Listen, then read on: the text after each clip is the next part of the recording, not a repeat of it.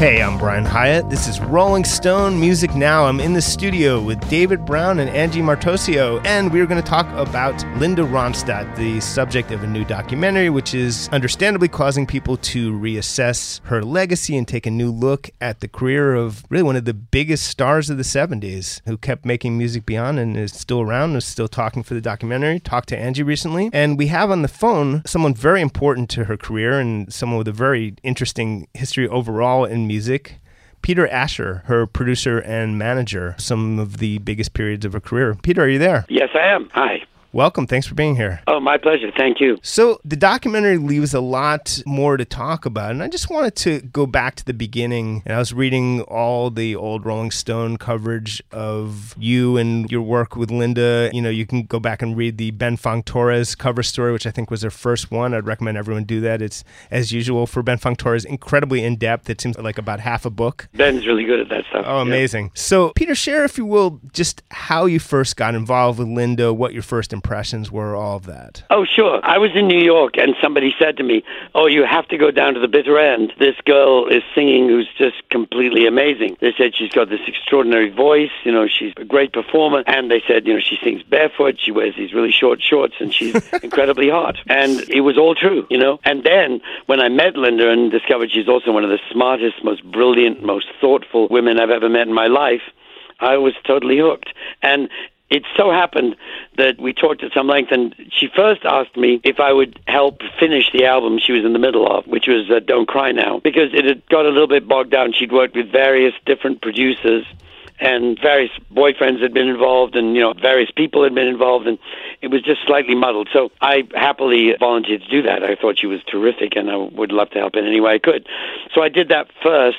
And then, in the course of that, she was also in the process of separating herself from her manager at the time, Herbie Cohen. And so she then asked me, because she knew I was a manager, obviously, because I was managing James Taylor at the time, she asked me if I would be a manager, and I was thrilled to accept the job. So I ended up becoming a manager and producer, and then the next album, after Don't Cry Now, on which I produced some tracks and helped to pull the whole thing together, the first album we did together from beginning to end was the next one, which was, when it came out, we called Heart Like a Wheel. And obviously, You're No Good was a very important song as a hit, but also as a little bit of a change in direction for her. She always, I think to this day, describes her as a ballad singer. As well as she sings rock and roll, in my view, I think she's one of the great rock and roll singers of all time. I mean, she's just one of the great singers of all time, in my book, in any field. But yeah, she prefers singing ballads. I think she might have even been happiest when we did those, you know, the albums with Nelson Riddle of classic American songbook ballads. But in general, any of those albums that we did, you can kind of assume that if it's a slow song, it was Linda's idea, and if it was a fast song, it might have been mine.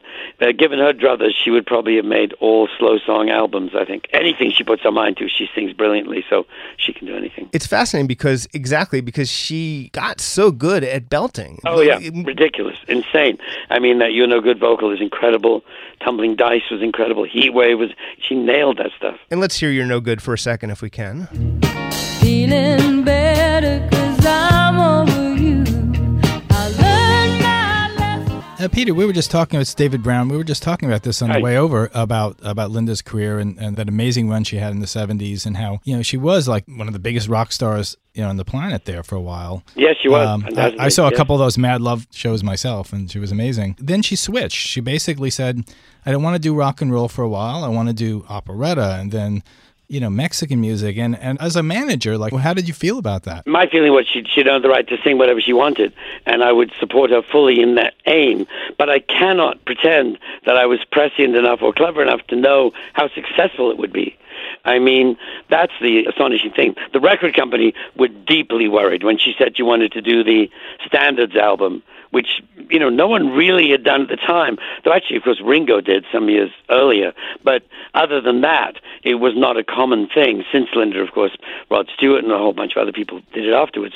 But when she's determined to do that, the way she described it, by the way, was she said, I want to get those songs out of the elevator, which she meant the only place you really heard them was in a kind of Muzak version, you know? No one took them seriously. And she said, they are such beautiful songs. People will love them. We have to do this. She was totally committed. She had to sing it. So I was entirely on her side. One of the things I learned as Linda's manager was when I took her on in the first place, some people were actually saying, oh, she's a bit difficult. She wasn't difficult at all. She just had strong, clear opinions of her own, and some people found that disconcerting. And of course, back in that era, there was an element, undoubtedly, of don't you worry your pretty little head about that. We'll make the decisions for you, which is not appropriate to Linda whatsoever. So once I knew what she wanted to do, I saw my job as to help her do it as well as possible, as successfully as possible, and the way she wanted to do it as much as possible. The record company was terrified. They thought it was going to be the end of her career and she wouldn't sell any copies at all. And of course, that first album with Nelson Riddle sold, 3 or 4 million and continues to sell and was a huge success. And then when she switched to the Mexican stuff, the rancheras, Canciones de mi Padre is the biggest selling foreign language album in American history. So she was right. I trusted her completely and saw myself as her collaborator in an enterprise that we both put together. To go back to the 70s, it's fascinating, the documentary, to watch her become a rock star. And I am fascinated by this thing that she was so good at singing Tumbling Dice, that later at singing Elvis Costello songs is unfairly maligned at the time by rock snob critics, apparently, but including Elvis Costello himself. Yes, well, Elvis was deeply committed to obnoxiousness at that point in his public persona. He actually did kind of go, well, sorry about that, I'm sure you understand, and I did. So I like Elvis very much. I think he's a genius, and we did have a frank discussion about that. And he also thanked Linda and me because, at the time, it made him money, which he desperately needed. So he was grateful, and he's a wonderful guy. So let's talk about selecting material, because a lot of people in a probably sexist way seem to assume back then that you were picking it all, but it really was primarily her, but also a collaboration. Yes, and exactly. It was really irritating because I had to explain it all the time. People would assume there was some, Svengali Trilby trip going on, and there wasn't. We both chose songs. I would say she chose the majority, and, she's really good at it. I mean, and indeed, I later understood that one of the tests I passed, in working with Linda in the very first place, which when she played me Heart Like a Wheel, and, the McGarrigles version, and I said, oh, what a great song, that's brilliant, of course we have to do it. And apparently up till that point she'd be getting like, oh, what can you do with a song like that? And that's not a hit, and, that kind of stuff.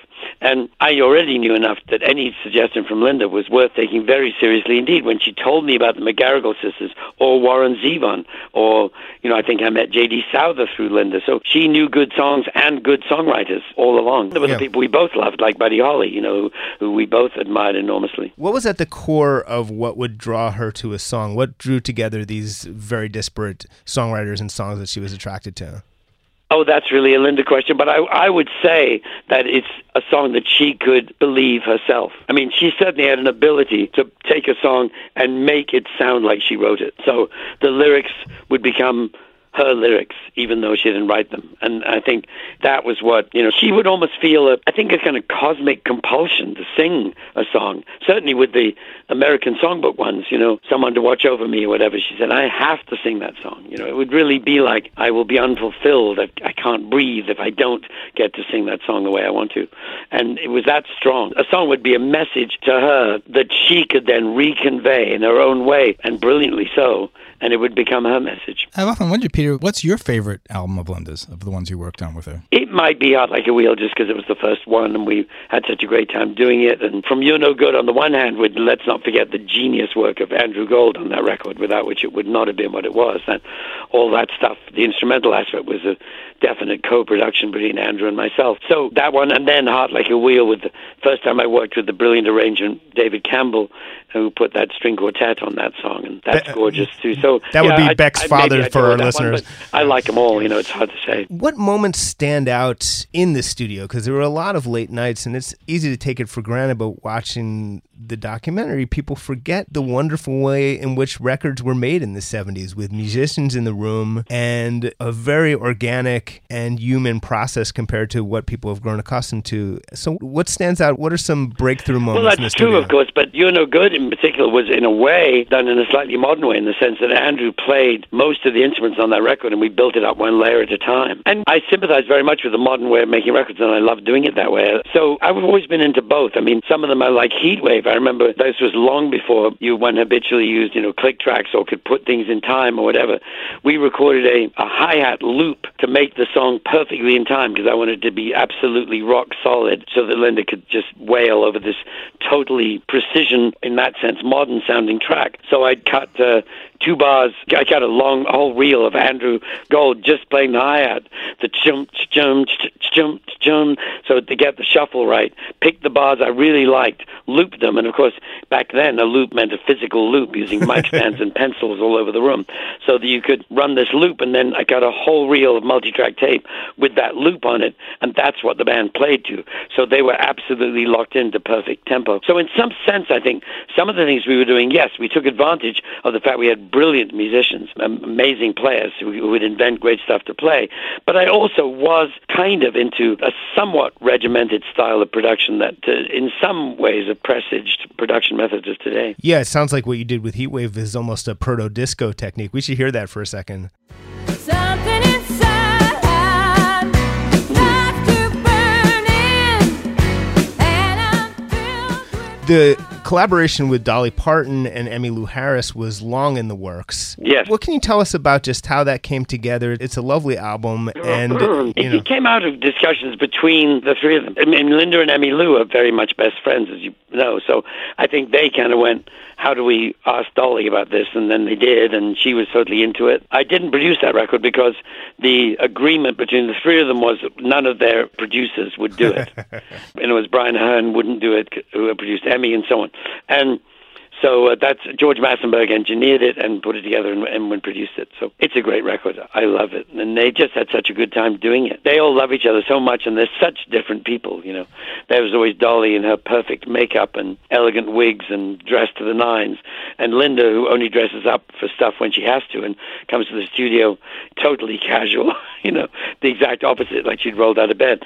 And yet they became such close friends, and it was great to watch them working on it. One of the things that I think critics at the time maybe struggled with, given the kind of framework they were working with, is the idea of a singer who didn't write her material, because so much was tied into the singer-songwriter idea. So how much of that was a struggle for sort of critical credibility, the expectation that she would write songs as the artist, whereas she clearly, as Jackson Browne I think says in the movie, that she was an auteur shaping these songs, Yes, indeed. And she made them her own. Yeah, I think maybe that affected the critics a bit. Maybe it didn't affect me at all, but you might be right that that's one reason I don't think she ever quite got her due, But one of the interesting things about this movie is that, as you said in your preface, people are to some extent reassessing Linda's genius and realizing just how good she was.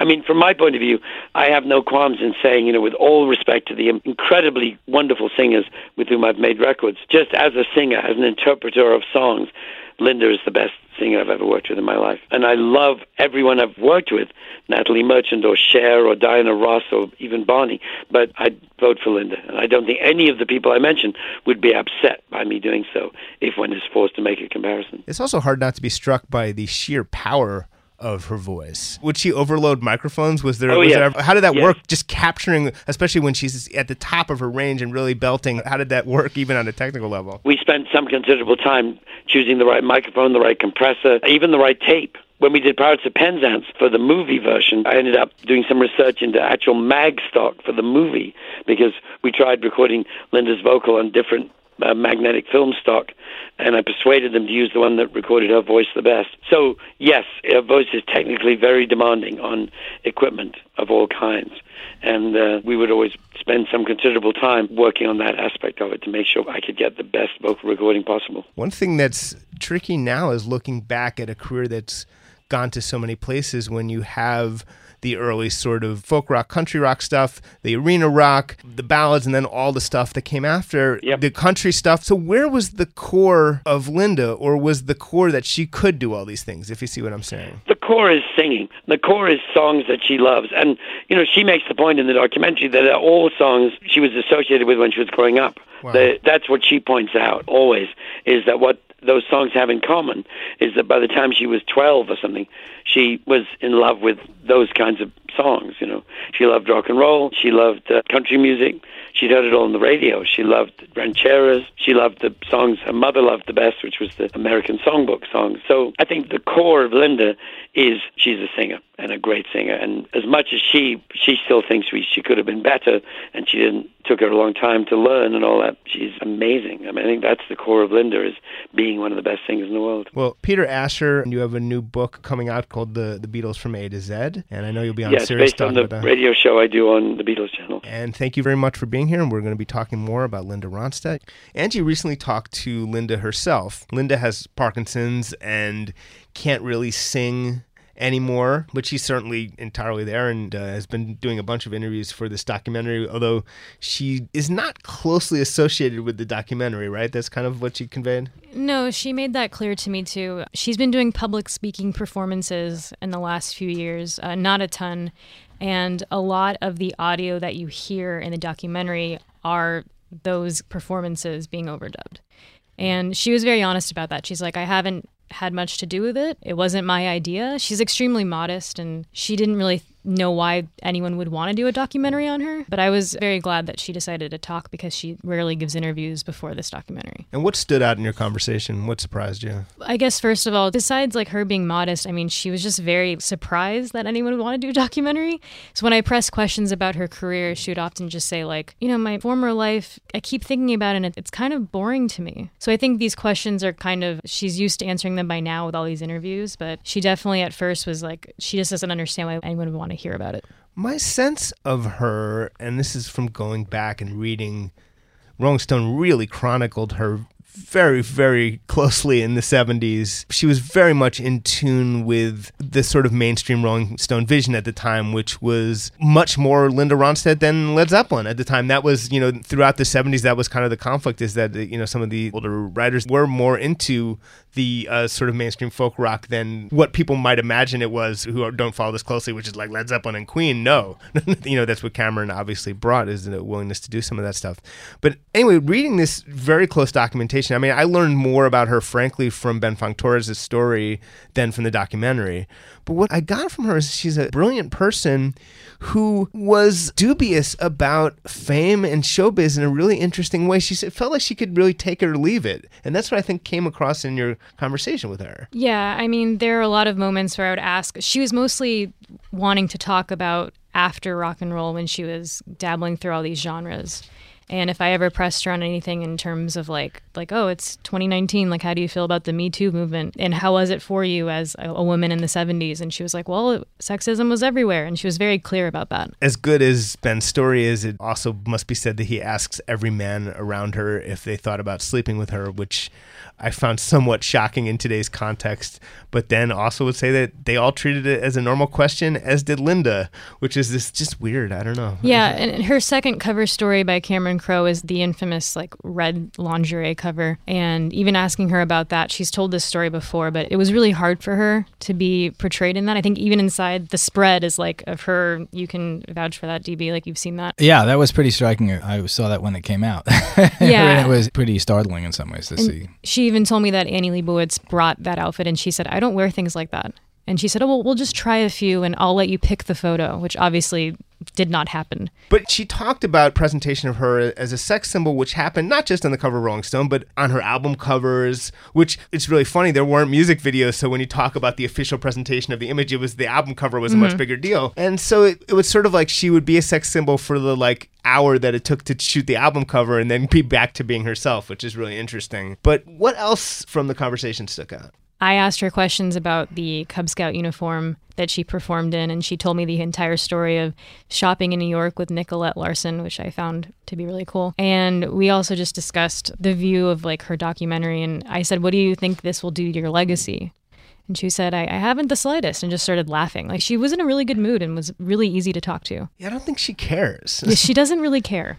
I think she loved singing, but not anything that came with the singing, and she had no attachment to the arena rock fame she was gaining it, and that's very clear, which is really funny because she was so good at it again. But for her, it was just one thing among many that she could do, and I think that's another thing that's hard for people, especially like the rock writers of the 70s, to get their head around, that rock was like one tiny portion of what a singer might be interested in. Yeah, she definitely suffered from that kind of sexism in journalism back then. And as you talked about with Peter, I think a lot of writers grappled with during the singer-songwriter era with the fact that she was an interpreter. There weren't too many really like that, and who were selling that many records as well. It's easy to forget how huge she was back then because it's been so long. There were female rock stars before her, like Grace Slick and Janis Joplin and so forth. But Linda was more massively popular than any of them. And she had several platinum albums in a row, and that just wasn't happening at the time. There's even a point in the documentary where Bonnie Raitt compares her to the Beyonce of our time. Like, what are your thoughts on that, David? Well, I think in terms of maybe the ubiquitousness aspect, I guess, I wasn't totally sure what she was referring to, but Right. maybe in the way that she was the leading pop rock figure of her time at that point. And I assume that's what Bonnie was referring to. And she's right about that. I mean, unlike, say, Grace or Janis Joplin, who were amazing, of course, but, Linda was kind of an all-conquering force back then. This was someone who had one successful album and hit single after another. She was on the cover of tons of magazines, including things like Time, which didn't do a lot of rock star covers at the time. She really kind of, for a few years there, kind of was the number one female rock star of her time. And as a pure solo artist, there was no band that was competing to get the attention. There was no Airplane behind her. There was no Big Brother. Other than the very beginning, the Symphonies, there was her, and I think that that's significant as well. Right. That was also, I think, part of the problem of the critical response in the sense that, she used like session musicians from L.A. who were great players. Andrew Gold, as Peter mentioned, and people like Danny Korchmar and Waddy Wachtel. I mean, she had these amazing musicians behind her.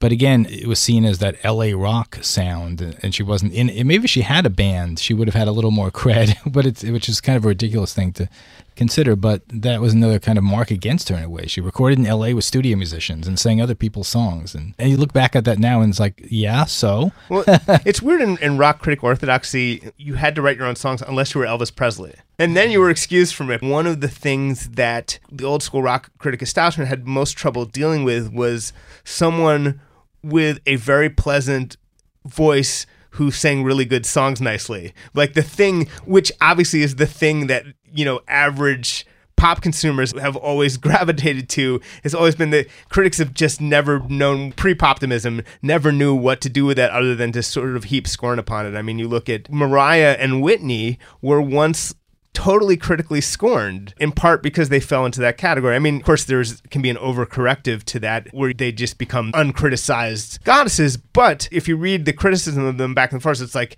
they were accused of like recording piffle as if like Mariah and Whitney should have chosen, God knows what to record. Like God Patti forbid, Smith covers. Right, exactly. Like at the same time, Linda Ronstadt was literally recording Warren Zevon and Elvis Costello songs and helping popularize those artists in some ways, and yet being shit on for it. So it does seem like a fascinating, not to turn this into just, let's roast all the old rock critics, but it is really interesting to look back upon. Yeah, she popularized a lot of songwriters who would not have been heard otherwise. I mean, Kate and Ann McGarrigle were cult figures at the time, and somebody like Warren Zevon and Carla Bono. She recorded 3 Carla Bono songs on a great album called Hasten Down the Wind, and kind of did the definitive versions, but also brought people like that into the mainstream. And she would, I think, bring like a Warren Zevon song to Peter and be like, I should record this. Yeah, I mean, that community back then was so tight-knit that people would just kind of pop around to each other's houses and play songs and things like that. It's kind of amazing to talk to some of those people now and know more about that community and how business-like it was, but also casual. And people just knew each other and would share songs, so it would probably happen that way as well. Let's hear that song, Heart Like a Wheel, if we can. When you bend it, you can't mend it. But my love for David, I wonder if you could contextualize her further in sort of LA rock of the 70s, which must be said is one of your specialties. So just kind of place her in that canon and what her role was and how she was seen by the other musicians and all that kind of thing. Yeah, she was a real pioneer in that whole country rock world, that one of the people we don't necessarily immediately associate. You know, her first year, she came out of well, she's from Arizona originally, but then moved to L.A. in the mid-'70s and was in this group called the Stone Ponies, who had a big hit with Different Drum, of course, the Michael Nesmith song.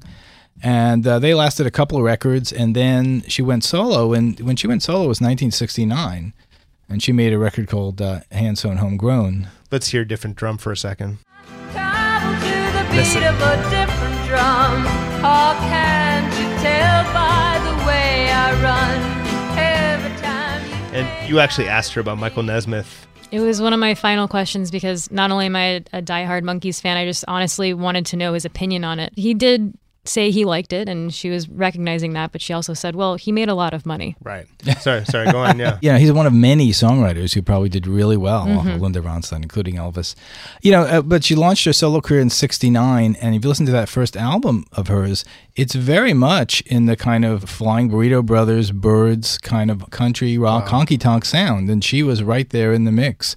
She wasn't writing her own songs and so forth, but she was a popularizer of that mix of kind of, you know, L.A. meets Nashville sound that was very new and fresh at the time. And she, of course, was an amazing singer back then and took it to a whole new level. Great example of that is Long, Long Time from that period, a great country ballad, which was from her second record, actually, called Silk Purse. And so right from the beginning, she was laying the groundwork for what the music that would come from in the next decade.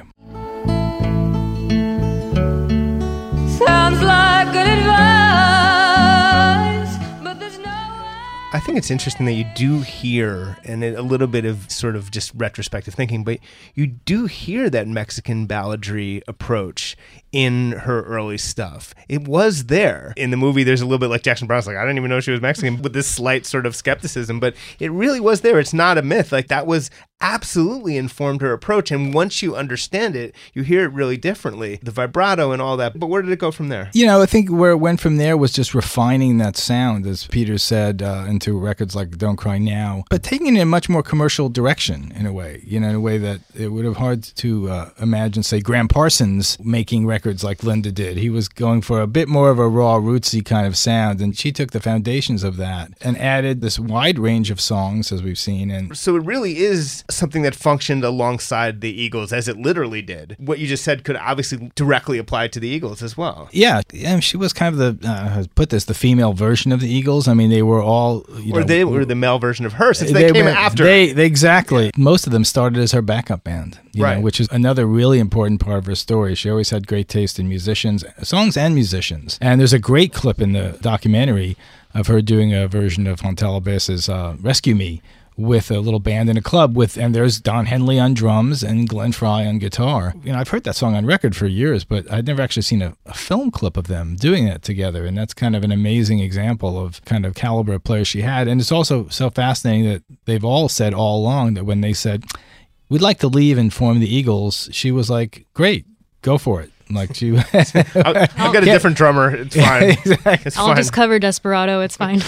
She had just a great string of records, starting, I think, with, I would say, maybe with Don't Cry Now, which Peter mentioned earlier. There's a great version of Neil Young's I Believe in You on that, which was done up with like a gospel choir and everything. It's a great version. And she had like a string of 4 or 5 records from then on that were not only all hugely successful, but had a lot of great deep cuts on there that people want to explore. Other Kate and Ann McGarrigle songs. She had a Spanish song on one of those records, an album called Hasten Down the Wind. There's a song called Lo Siento Mi Vida. That was a total precursor to what she would do 10 years or so later. Take that, Jackson Brown. Exactly. Yeah. Yeah, I mean, on that record, she also did a Jimmy Cliff song, of which for some of us, Many Rivers to Cross. For a lot of us, like, that was one of our earliest introductions to reggae and to that music. And so she was a real portal to a lot of not just songwriters, but other genres. And of course, back then, a lot of critics would deride her for that because it'd be like, oh, these bland versions of Jimmy Cliff or whatever. But, you know, those are important records because they really did introduce you to a lot of other genres. Let's hear Many Rivers to Cross by Linda Ronstadt. find my way over.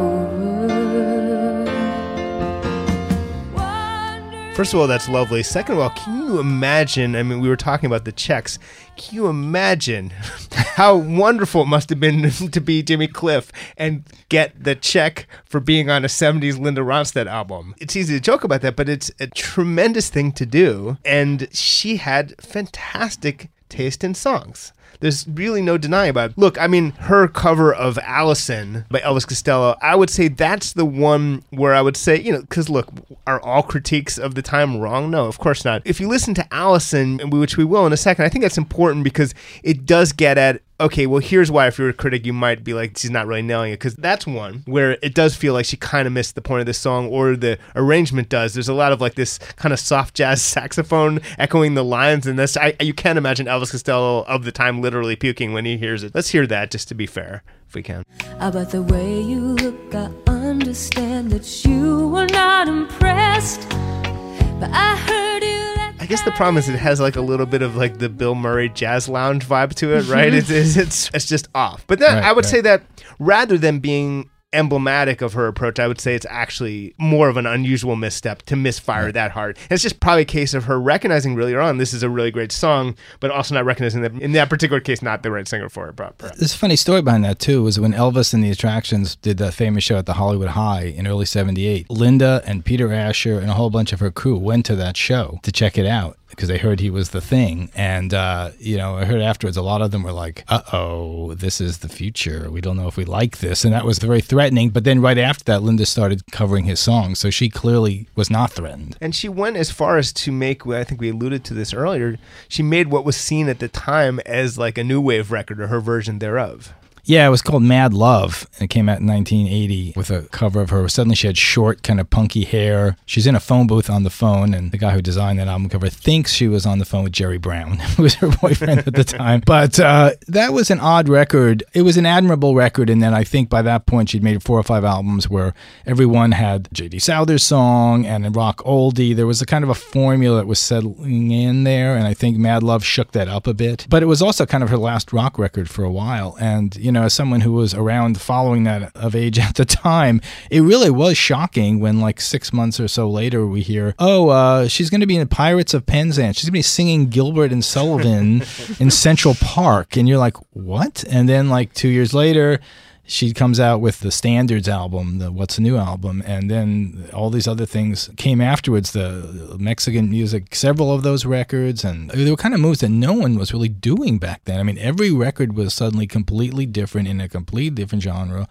And whether you like the genre or not, you have to give her credit for going for it and always singing it really well and making really well-made records in that. In a way, it was kind of smart on her part because a lot of her peers from the 70s by the early 80s were kind of floundering. They were suddenly in the MTV New Wave era. What do we do? Do we have synthesizers? And Linda was like, oh, forget all that. I'm just going to follow my weird oddball musical passions. Right. And that's why there's no like we built this city of Linda Ronstadt. Transformation within rock era stopped with Mad Love, and then she did other stuff. But we were talking briefly during the break about the idea that she is from a sort of pre-rock tradition where if you're a singer, you sing in all different styles. It changed with the era.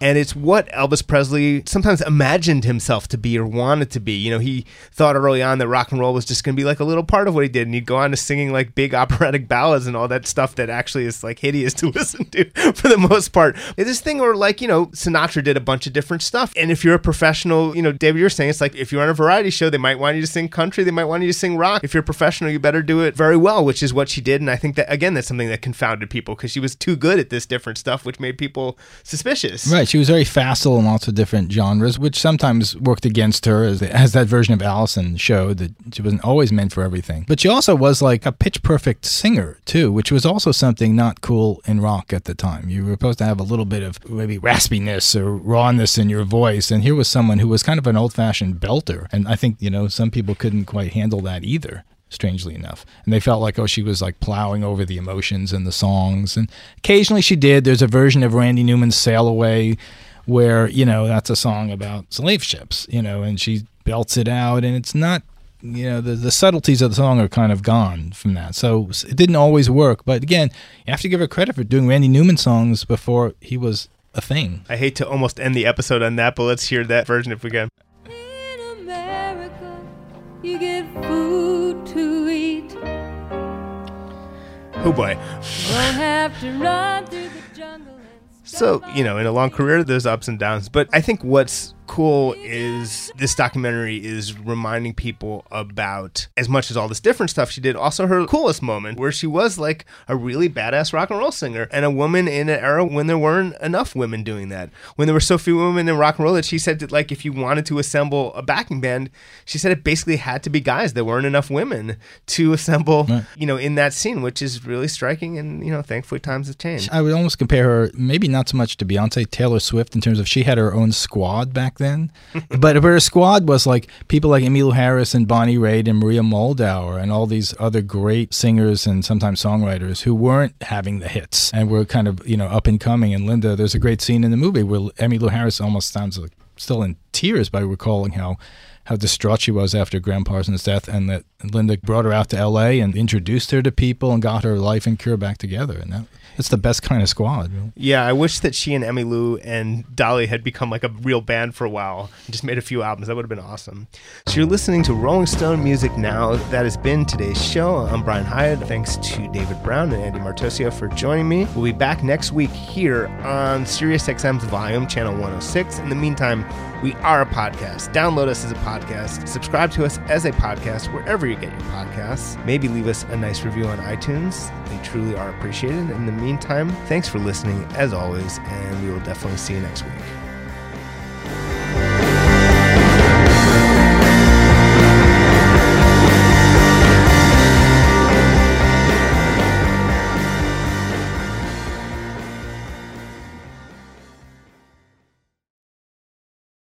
Welcome to Talkville, the ultimate Smallville rewatch podcast. Guest star Sarah Carter as Alicia Baker, although I didn't really work with her a lot. But Tom did, and they had some real big smoochy scenes. Yeah. Can we talk about that? Could there be any more sex? What was a 3-page makeout scene that just kept going? Good Lord. We get it. They have chemistry. Jump in now or catch up on any of the past seasons of Talkville on YouTube or wherever you listen.